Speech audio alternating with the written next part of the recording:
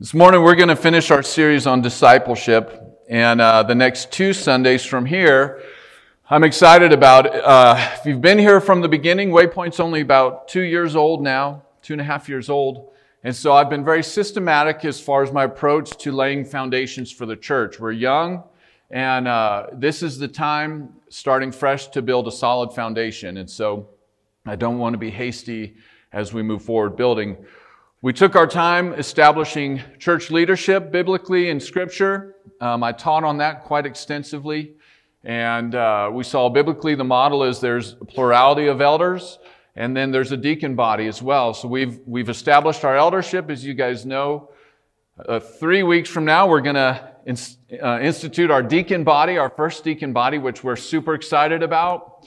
The next step, as far as foundations from there, is membership. What does membership look like biblically? What is that? And so I've intentionally put off membership, even though it's kind of put us in this weird limbo state, because really you have to have church leadership established before membership is established. So the next piece of the puzzle is membership. So I'm going to teach next week and the week after on that.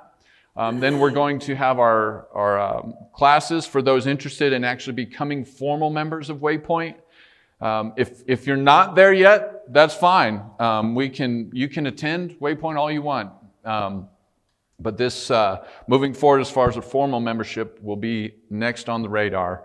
November 3rd, I think we're having our deacon, I think that's the date, right? November 3rd, okay. And then that'll take us into the holiday season. And then I'm excited to move on to the next thing. I don't know what that is yet, but I have some ideas. So today's message is really, as far as doctrine and theology, not difficult at all. It's actually something that's so intuitive, you're probably going to listen to it and be like, I already know that, Seth. This is the very pragmatic portion of our discipleship series. Nonetheless, it's biblical and it needs to be taught on. And the difficulty of it is not understanding the teaching of it. The difficulty is doing it. That's where the rubber meets the road. I want to read a quote from Aristotle, kind of smart guy who lived a long time ago. He said this about man. He said, "Man by nature is a social creature. An individual who is unsocial naturally and not accidentally." What he means by that is he doesn't have some kind of physical impairment. Someone who is unsocial naturally and not accidentally is either beneath our notice, meaning he's part of the animal kingdom, or he's more than human. Society is something that precedes the individual. Anyone who either cannot lead the common life or is so self-sufficient as not to need to, and therefore doesn't partake in society, is either a beast or a god. What he means by that is this. Aristotle, Plato is the same way. Plato spoke about this in his book, The Republic, which shaped Western culture. And many, many thinkers, up until really the last century and a half or so, have all recognized that mankind by nature are social people. It's not something out of convenience that they congregate socially. It's part of their nature to congregate socially. Families make up a society and individuals make up a family. They didn't emphasize the individual, though they recognized the individual in its right place. Historically, that's been the case. Today, however, individualism in the West reigns. We actually exalt individualism and individual expression and all these forms over the communal aspects. This has implications across the board, legally, politically, ecclesiastically, everything. Individualism and self-expression have become priority. The church, obviously you guys have witnessed this, is not immune to individualism. And unfortunately, there's been some drawbacks to it.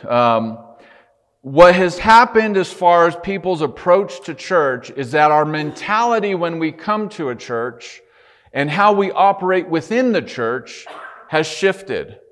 When we highly focus on individualism, we become self-serving over time. Because when I'm focused on me, then church becomes something for me. And if the church isn't meeting my perceived needs, then I can shop around for a new one until I find what I think I need. Now, I'm not suggesting you don't shop around for churches. What I mean by that is this. You do need to test churches. You need to find out what they believe. Are they gospel-centered? Are they biblical? Do they have all the biblical tenets that you're looking for? Are they involved in missions, outreach? Do they love each other and serve one another? There's definitely biblical things that you go and you test when you're visiting churches. What happens today, though, in most churches is that when people visit churches, they don't evaluate a church on biblical grounds necessarily. It's more on consumer grounds. And that's the problem, because church becomes very self-centered. And my contention this morning is this, that when that individualism and that consumerism mentality is adopted either by the people coming or even fostered by the leadership, when they try to cater to those desires, what happens is that the church actually is unable to even meet the demand to be discipled. Because discipleship by nature is people giving themselves for someone else to building up. When a church is an individualistic, self-seeking church, they're not going to give of themselves for another. They're going to expect the other to give to them. And so you see this. It's so much easier to just, when you get upset at a church or you don't like this or that or whatever, to just leave. Rather than, hey, you know what? Biblically, if I don't like someone in the church, I should pray for it. I should see what I can do to help change or bring that about. You don't exercise the spiritual disciplines. It's easier to just go somewhere else. 2 weeks ago, when I talked about what is the goal of discipleship? What are we actually after biblically? What in Scripture do we see? And from Genesis all the way to the New Testament, we see that what discipleship is after is what Paul said to the Galatian church. I'm in labor, I'm in the pains of birth again until Christ is formed in you. And we saw how that paralleled the Genesis account, right? God used that very language when He made Adam. He formed Adam out of the dust. The New Testament picks up on that theme as a parallel and says, Christ is being formed in us now. That's discipleship. That's what we're after. We are after not individualism and self-expression. We're after Christ being formed in us so that He might be all in all. He might be seen and glorified, and His name and His glory established through the church on earth once again. That's what we're after. I want to be less concerned about individualism, although I don't ignore the individual. We're individual members of a body, right? Some are hands, some are feet, some are eyes, some are mouths, Paul says in 1 Corinthians 12. Yet we're one body, and each is contributing to the whole, not highlighting itself. So if we're after the glory of God being formed in us, Christ being formed in us, then our next question that we need to ask is, how can I as an individual help form Christ in my brothers or sisters? What can I do to promote this process to help us all become more like our Master and our Lord? In the Gospels, you see a twofold ministry of Jesus. You see a very public ministry where Jesus is out ministering to the masses, preaching the gospel to the masses, serving, healing, feeding, whatever it might be. There's a very public ministry going on. And we've kind of considered that in previous studies. What we're going to consider this morning is the private ministry that Jesus also had going on, where He had chosen out of the masses 12. And then even out of the 12, He had His 3. And He poured into them and He prepared them for what was about to take place. So there's the public ministry, there's the private ministry of Jesus. We're considering the private ministry. And our question today is this: what model do we find in the Scriptures to answer the question, how is discipleship done? What are the pragmatics of it? Now, I might disappoint you because you might be thinking for the nuts and bolts of how it's done this morning. I can't give you that because really it's going to be changing all the time. The culture will be shifting, and the nuts and bolts are to shift to that pragmatically. But there are principles generally that guide the pragmatics. That's what we're after today, okay? And like I said, this is not going to be new truth to you, I don't think, but it's good, solid truth. And when practiced, it's what will, in our second point of our mission vision statement, it's what will lead to transformation. So it's very important truth. 4 points I'm going to consider this morning. You can write these down. The first command, as we saw 2 weeks ago, first command given to Adam and Eve in Genesis, be fruitful and multiply, is also mirrored in the New Testament. So we're going to consider that. Be fruitful and multiply. Secondly, we're going to consider the family as a picture of discipleship. We're going to consider various scriptures talking about that. The third point, we're going to look at what I identified as the private ministry of Jesus, choosing out the 12, and from them 3. And then lastly, we're going to look at those very special relationships within the church that happen. The Timothy to Paul, the Paul to Barnabas, the apostles to Barnabas. They're rare, but oh so good when the Lord brings that one person into your life who you connect with and He uses to build you, and vice versa. So let's get going. Open up to Genesis 1. The first command we find in Scripture, before sin ever entered the picture, God is in day 6. He's created Adam and Eve. Adam's finished naming the animals. So He takes Adam and Eve on a little walk. And in verse 28, He says this, God blessed them. And God said to them, be fruitful and multiply, and fill the earth and subdue it, and have dominion over the fish of the sea, and over the birds of the heavens, and over every living thing that moves on the earth. So here we see man given the command to go out into the earth that God has now created, full of animals, full of life. He says, go out into the earth, multiply, that is, fulfill or subdue it. They were given dominion, authority over all of physical creation. And that's understanding this. This is within the context of the family unit, right? Adam and Eve had come together as husband and wife in our terms today. They were to procreate, fill the earth, and subdue it, and exercise authority, righteous authority over all of creation. And it was to be in that picture of the family context. In the New Testament, we see the same parallel truths given at the Great Commission. So if you want to turn to Matthew 28, Genesis 1 is the opening of creation, the opening of all of history. Matthew 28 represents, in a very real sense, the opening of the new covenant, the opening of the new period. And what do we find? We find these same parallel truths that God gave in Genesis 1:28. Matthew 28, verse 18, Jesus came and said to them, all authority in heaven and on earth has been given to me. Go therefore and make disciples of all nations, baptizing them in the name of the Father and of the Son and the Holy Spirit, teaching them to observe all that I've commanded you.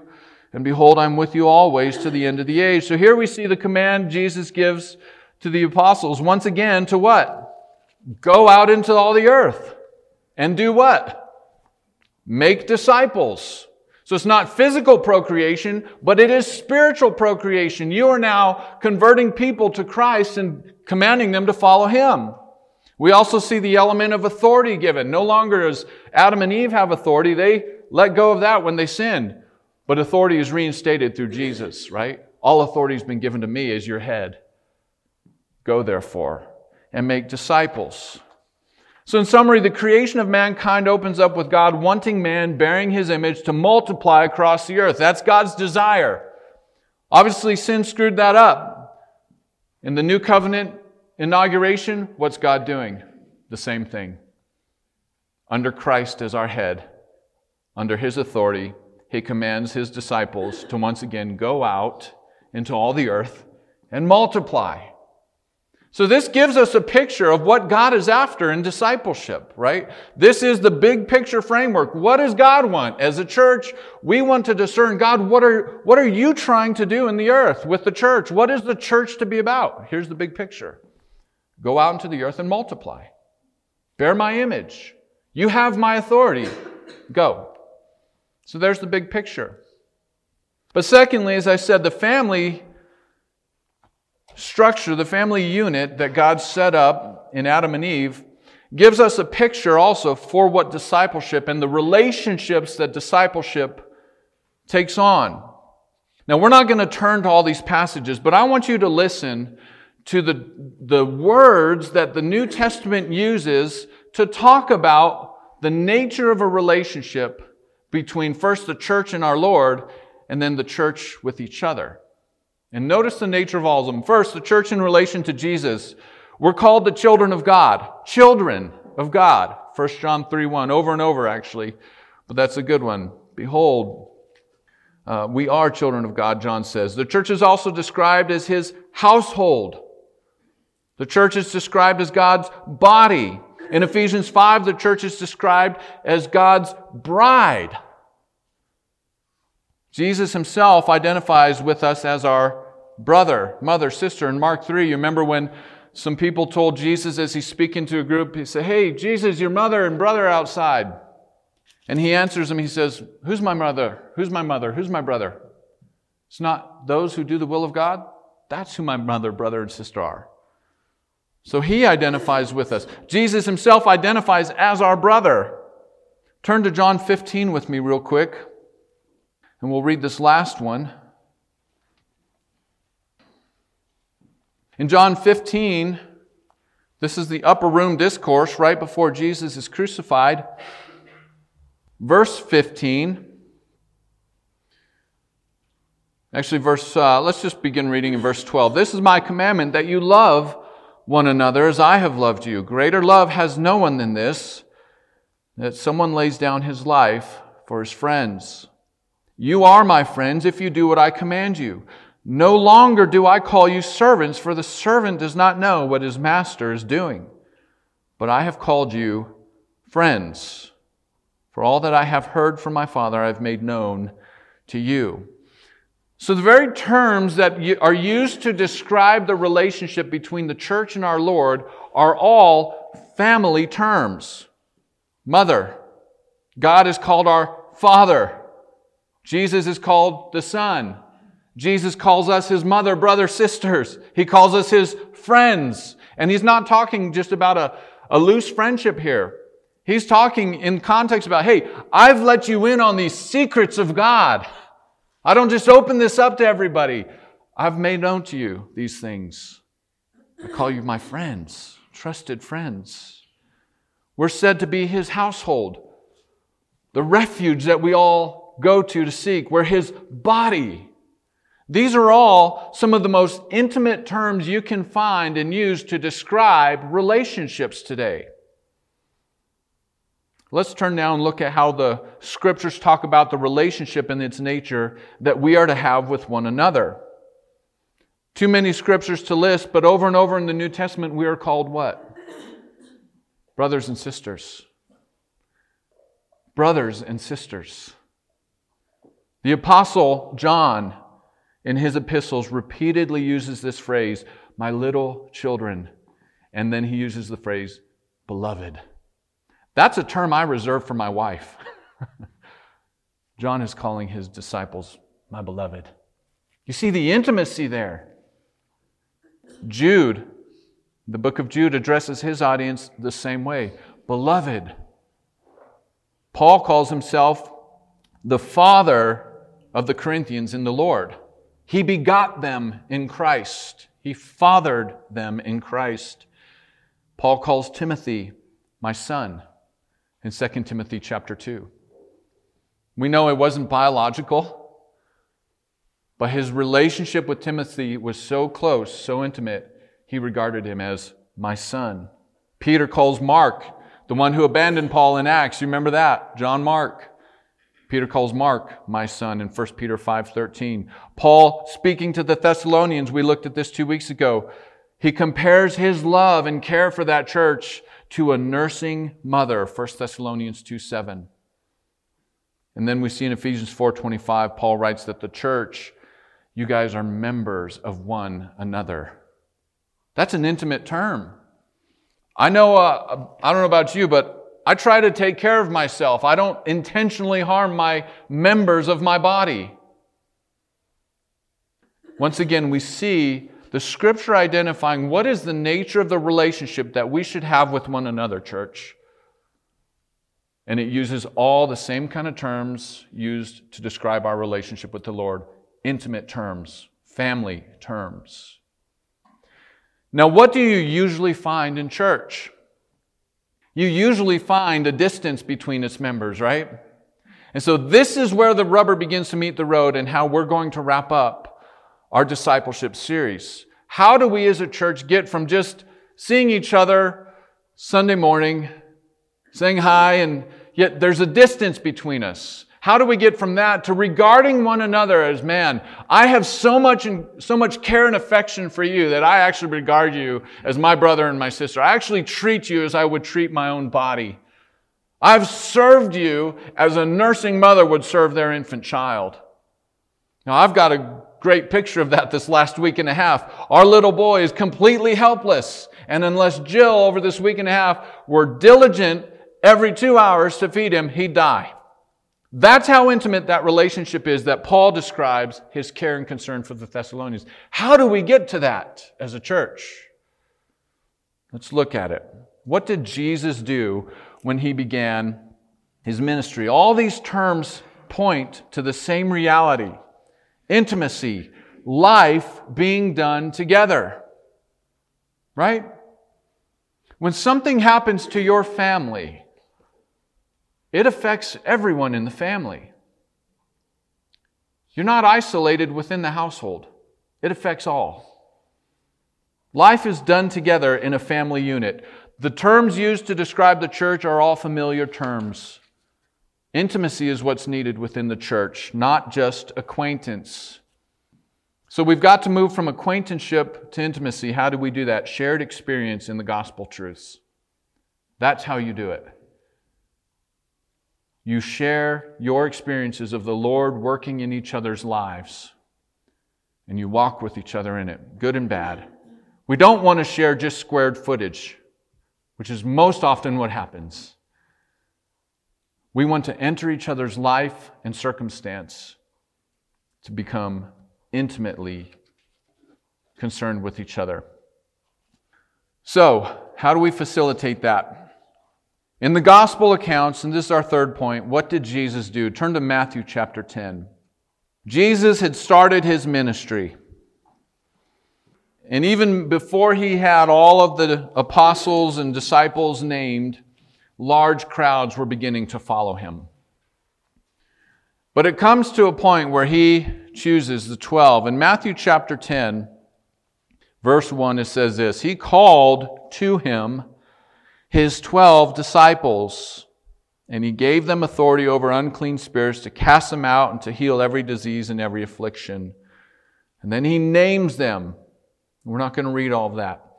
Then if you were to read the rest of Matthew 10, I summarized it. The entire chapter of Matthew 10 is literally for the 12. That's who the audience is. So Jesus has got the masses following him. What's he done? He's pulled out of the masses 12 people. He sits them down. He says, look, this is for you, the 12. I'm going to begin pouring into you and building you up. So this is the inauguration of Jesus' private ministry to the 12, preparing the church age. Let me summarize Matthew 10 for you. In verses 1 through 4, he names them. In verses 5 through 15, he sends them out. Sound familiar? Genesis 1 and Matthew 28. Go out into the earth. That's my desire. We find him sending them out, 5 through 15. In verses 16 through 25, he warns them about the reality of persecution, about the reality of resistance and the need to become like their master.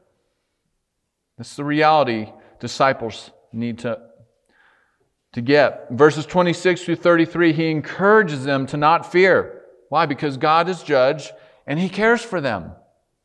Just as I have a special love for my children, doesn't mean I don't love your children.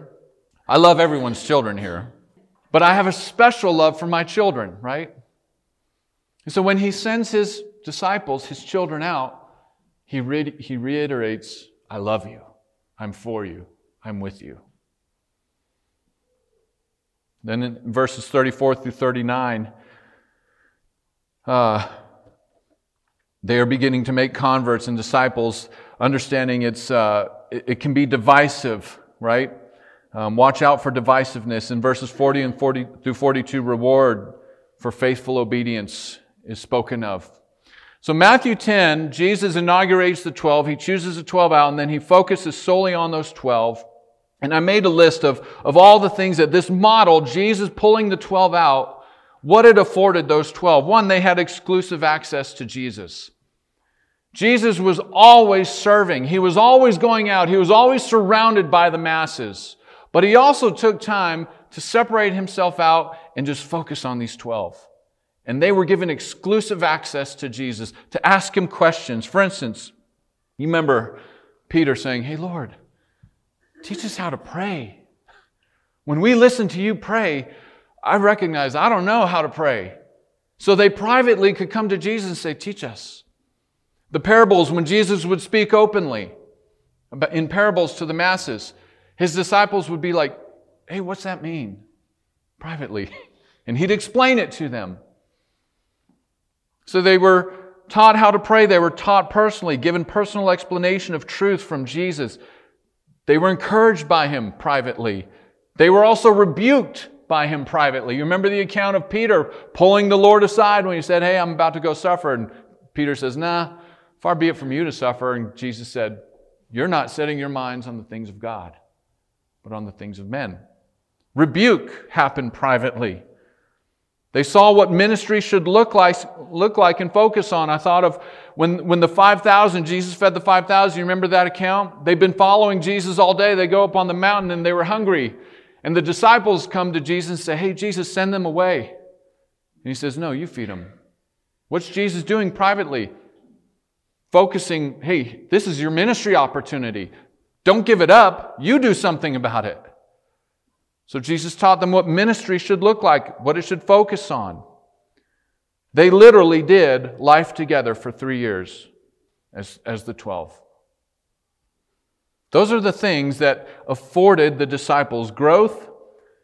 It afforded them opportunity to failure and yet be restored.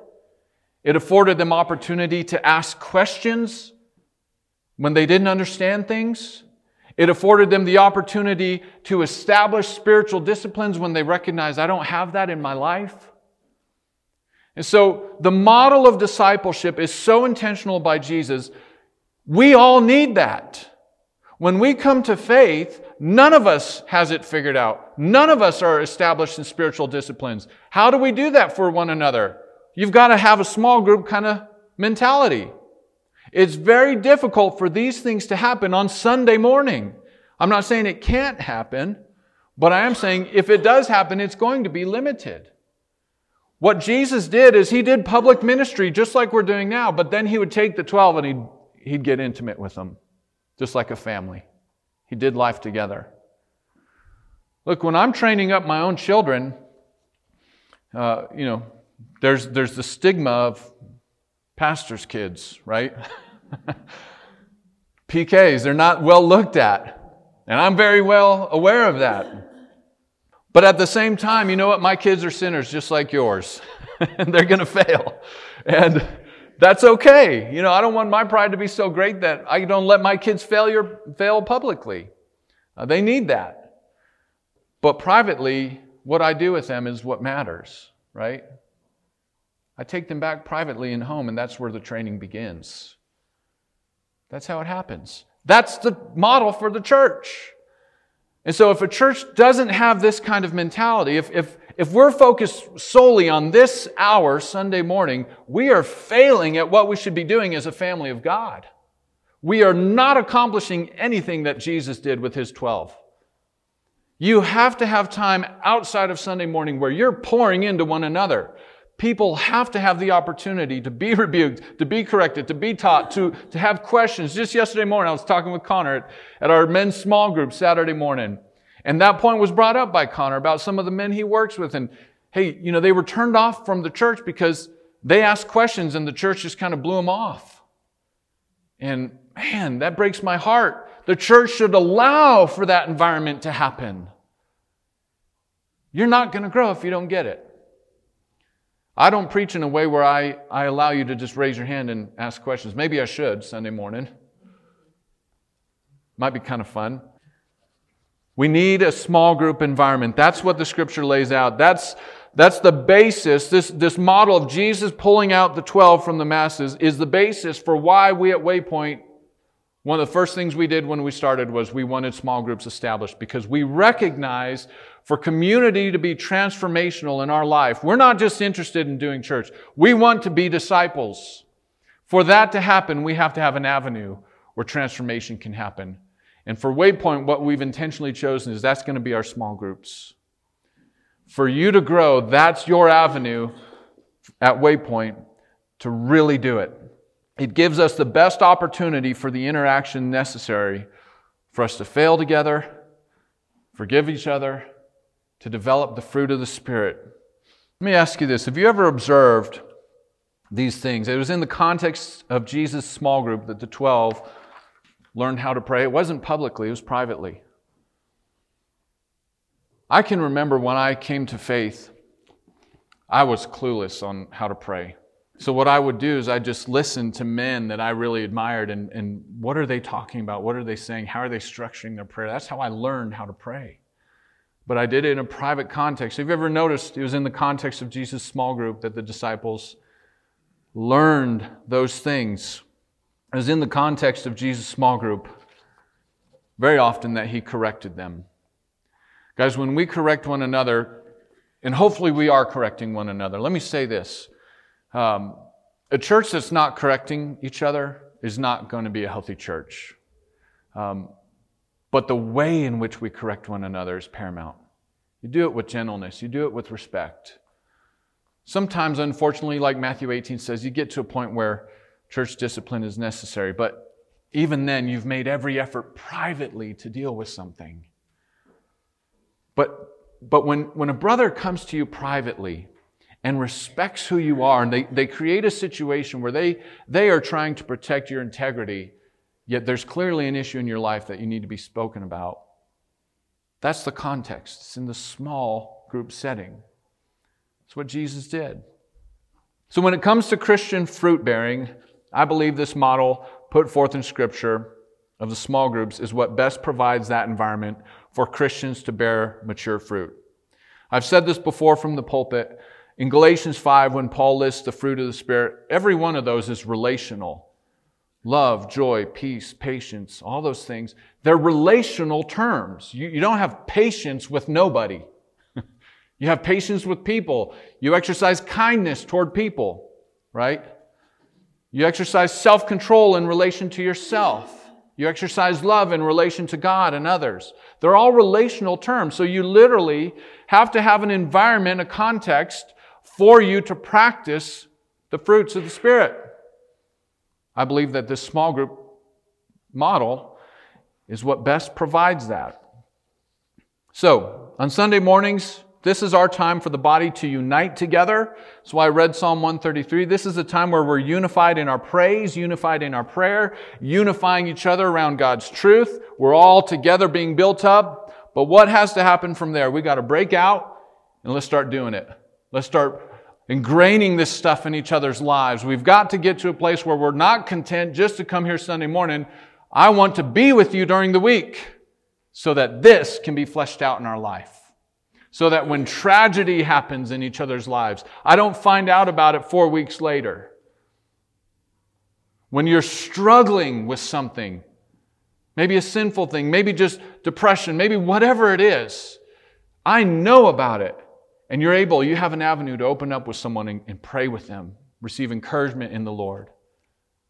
To have someone come carry your burden, as the Scripture says, the law of Christ demands. That's the law of the Lord's loving each other.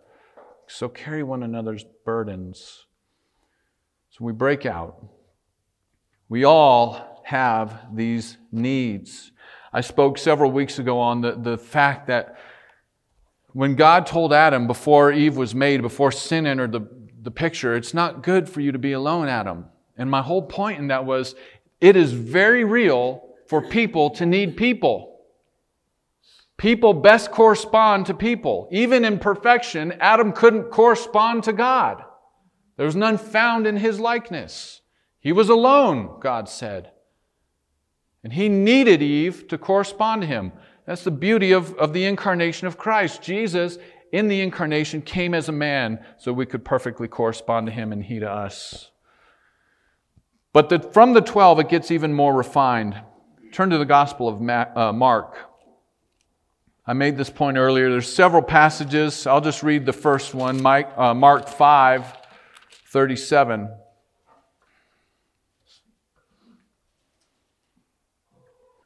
All right. Let's read in verse 35 and following. While he was speaking, there came from the ruler's house someone who said, "Your daughter is dead. Why trouble the teacher any further?" But overhearing what they said, Jesus said to the ruler of the synagogue, "Do not fear, only believe." And he allowed no one to follow him except Peter and James and John, the brother of James. So they came to the house of the ruler of the synagogue. Of course, Jesus goes on to raise the little girl from the dead. Again in Mark 9 and Mark 14 and other Gospels, we see Jesus doing that. They come to a place of ministry. All the 12 are following, and what's Jesus do? Hey, Peter, James, and John, come here. Right? On the Mount of Transfiguration, who was up on the mount with him? Peter, James, and John. In the Garden of Gethsemane, who did he call to pray with him? Peter, James, and John. Over and over and over, you see Jesus focusing on those three. Why those three? Well, James became the first martyr of the church. John became the last apostle to die. And Peter became the disciple or apostle to the Jews. Paul said of those three when he was converted in Galatians chapter 2, he said, "Those three men were pillars in the church when I came there to Jerusalem." They were recognized. And Jesus intentionally poured into them more than he did the others because he knew they were going to be pillars in the church. So I think it's biblical to say, you know what? We need small groups. We need that group of 12. But what should also be happening is from that, you guys should be breaking out even smaller groups. That's where intimacy begins. There's things in my life that I would share with a small group that I wouldn't share from the pulpit. And then there's things in my life that I wouldn't even share with the 12, but I'd share with the 3. And I have that. Our eldership is structured intentionally this way. I don't know if you've ever noticed that. If you've seen me at men's small group, I like opening up. I like sharing. I try to cut it out because I get my time in the pulpit here. I'll let everyone else. But you know what? I have Bo and Dwayne. And I share with those men things that I don't share with anybody else. And I can go to those men in confidence with things I can't anyone else. And that's intentional. That's biblical. That's why I believe so strongly in a plurality of eldership, not a senior pastor model. I need help. I'm young. I'm green. I need accountability. I need encouragement. Who is that for me? It's all of you guys, but very intentionally, Bo and Dwayne. That's how an eldership should look and work. You need that too. Now, who it is, I don't know. But I do know this, you'll never find those 2 or 3 people in your life if you're not trying to make connections with someone somehow outside of this setting. But you need it. You need it. We all go through the seasons of life where there's those few people, man, I can just go to. And they're a source of strength. They're a source of encouragement for me. No Christian can live an individual Christian life. I tell you, one of the most frustrating things that I hear is those people who think they don't need the church. Those Christians who've written off the church and just do it alone. They have no idea who the Lord is. They are so outside of the Lord's will. It makes me frustrated because they have a much higher view of themselves than they ought. None of us are strong. Paul warned us that, right? Don't think of yourself more highly than you ought, lest you fall. We need this structure. The Bible over and over and over puts it before us. So here again, the principle is easy. Mass gatherings on Sunday morning is needed. It's commanded. But we also need to break it down into more intimate personal groups where real fellowship and growth can occur. And then even still, I need to find, Lord, bring someone in my life. Bring that second or third person in my life. Call them life groups. I've heard them called. Call them whatever you want. We need that. But it gets even more personal. This is my last point. Every Timothy needs a Paul. Every Paul needs a Barnabas. Every Barnabas needs a so on. I want to do something with you. Go to the book of Acts. I'm going to march backwards through the book of Acts to show you how this looks in the Scripture. This is easily unnoticed in the book of Acts.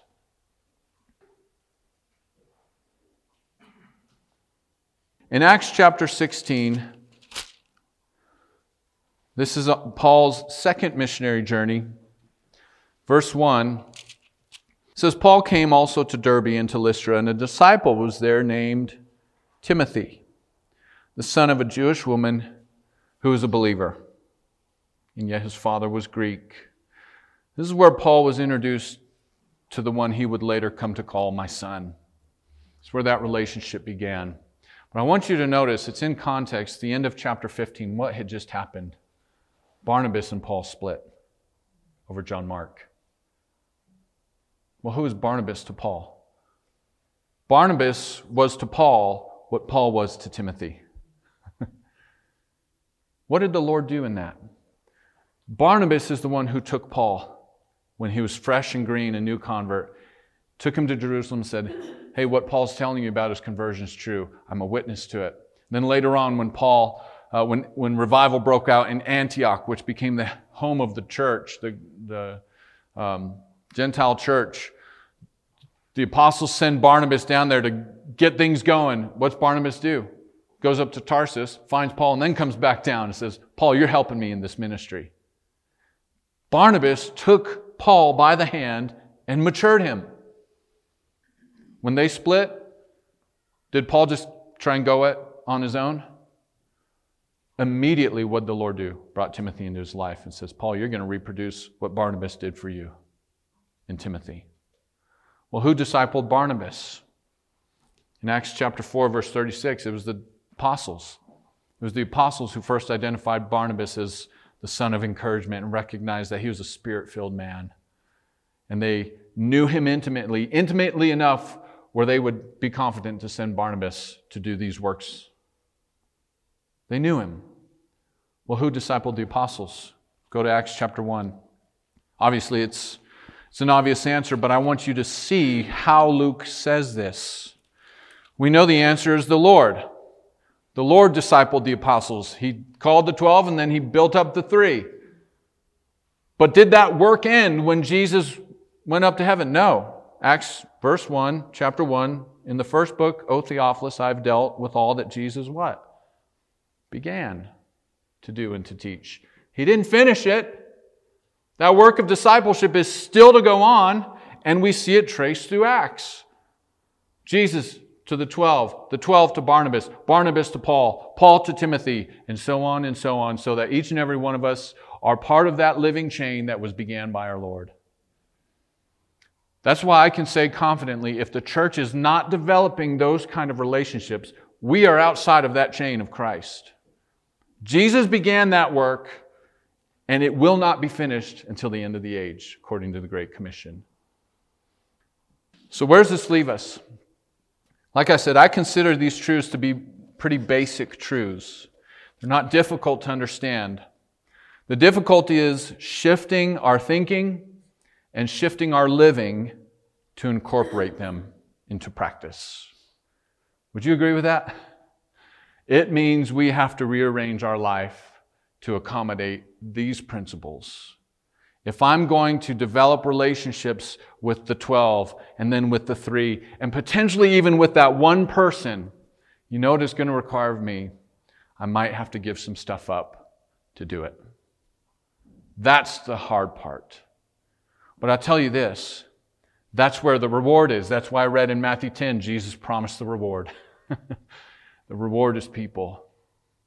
We're about to sing a song at the end. Don't come up yet.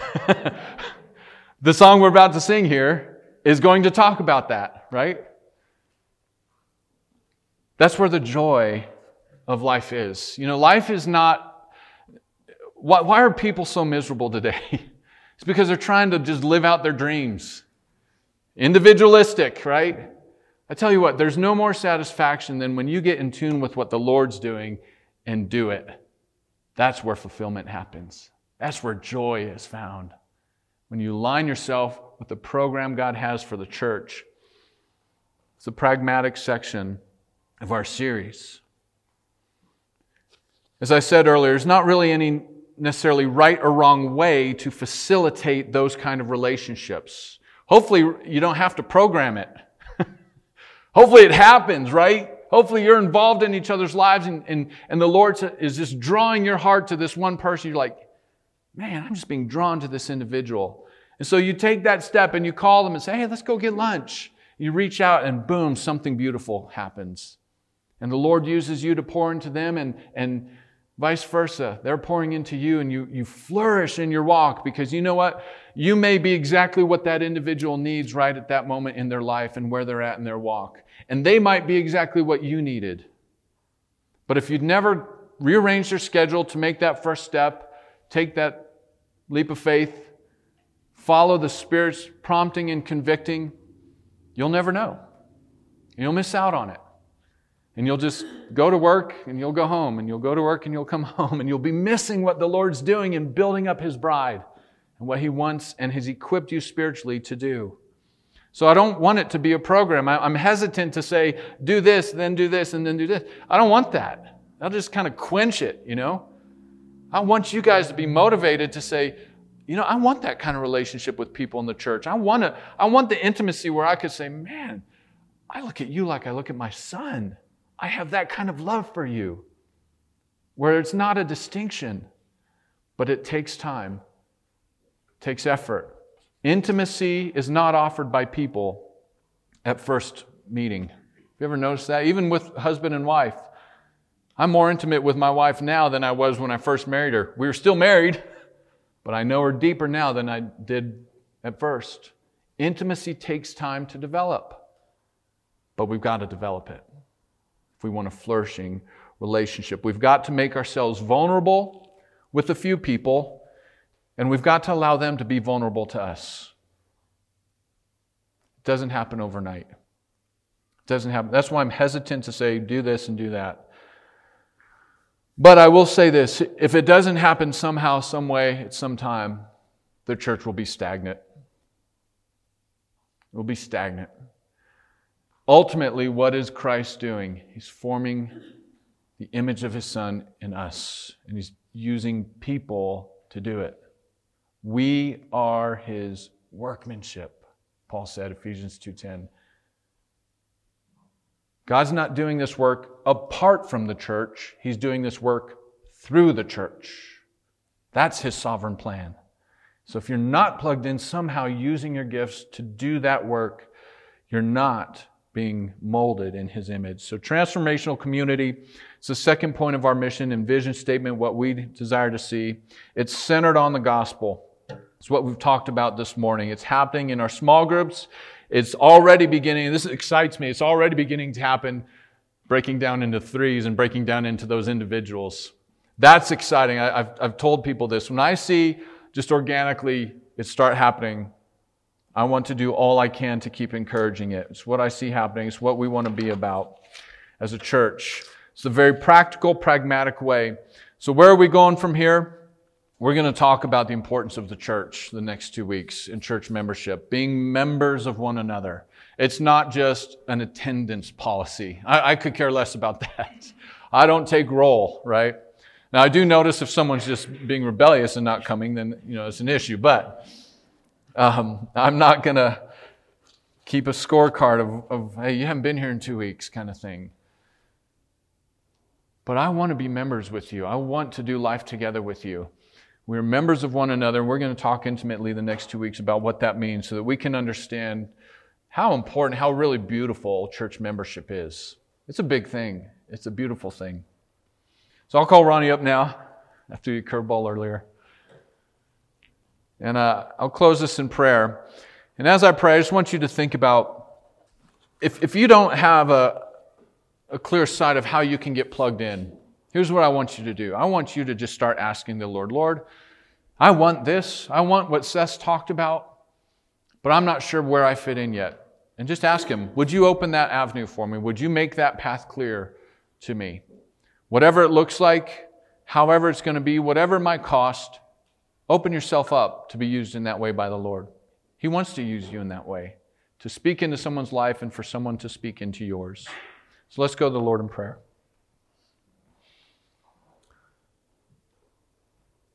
Father God, as I think about the last almost 2 decades that I've come into relationship with you, Lord, I can look back and see seasons where you brought certain individuals into my life at just the right time, just the right moment, who provided me just what I needed. I'm so thankful for those people who were willing to give of themselves to pour into me. You've matured me through it. You've given me greater insight into your truth through it. You've expanded the borders of my love because of it. You've challenged me in ways I never would have been challenged before. Father, I pray that for Waypoint. Father, you are molding people into the image of your Son, whom you have said and testified, I am well pleased with Jesus. And Paul would later say, we are co-workers of Christ, calling people, 1, to salvation in Him, and then 2, forming them into His image, which was lost at the fall. That righteous and holy image that Paul says in Ephesians we were created in. And yet you use people to bring it out, to develop, to form. Father, knit our hearts together in unity and love for one another so that we would be willing to sacrifice what we must in our life, in our schedules, so that we could pour into one another. That those relationships would be worth everything. They would become our pursuit, our desire, our longing, as it was for Paul. He was in travail until Christ was formed. He agonized over their immaturity. Father, I look forward to growing in love and unity with this group of people, Lord. You've already expressed your love so much in their acts of service to us, to Jill and I, in their kindness. Father, give me opportunity to reciprocate it back to them. It's my desire, Father. May it overflow and abound more and more so that our church would be recognized as a church that loves one another, that cares for one another, that sacrifices for one another. Even as it was said of Jesus at the tomb of Lazarus, wow, look at how he loved that man. Father, may it be said that of us. Wow, look at how they love one another. I want that. So move us there, Lord. We pray this in Christ's name. Amen.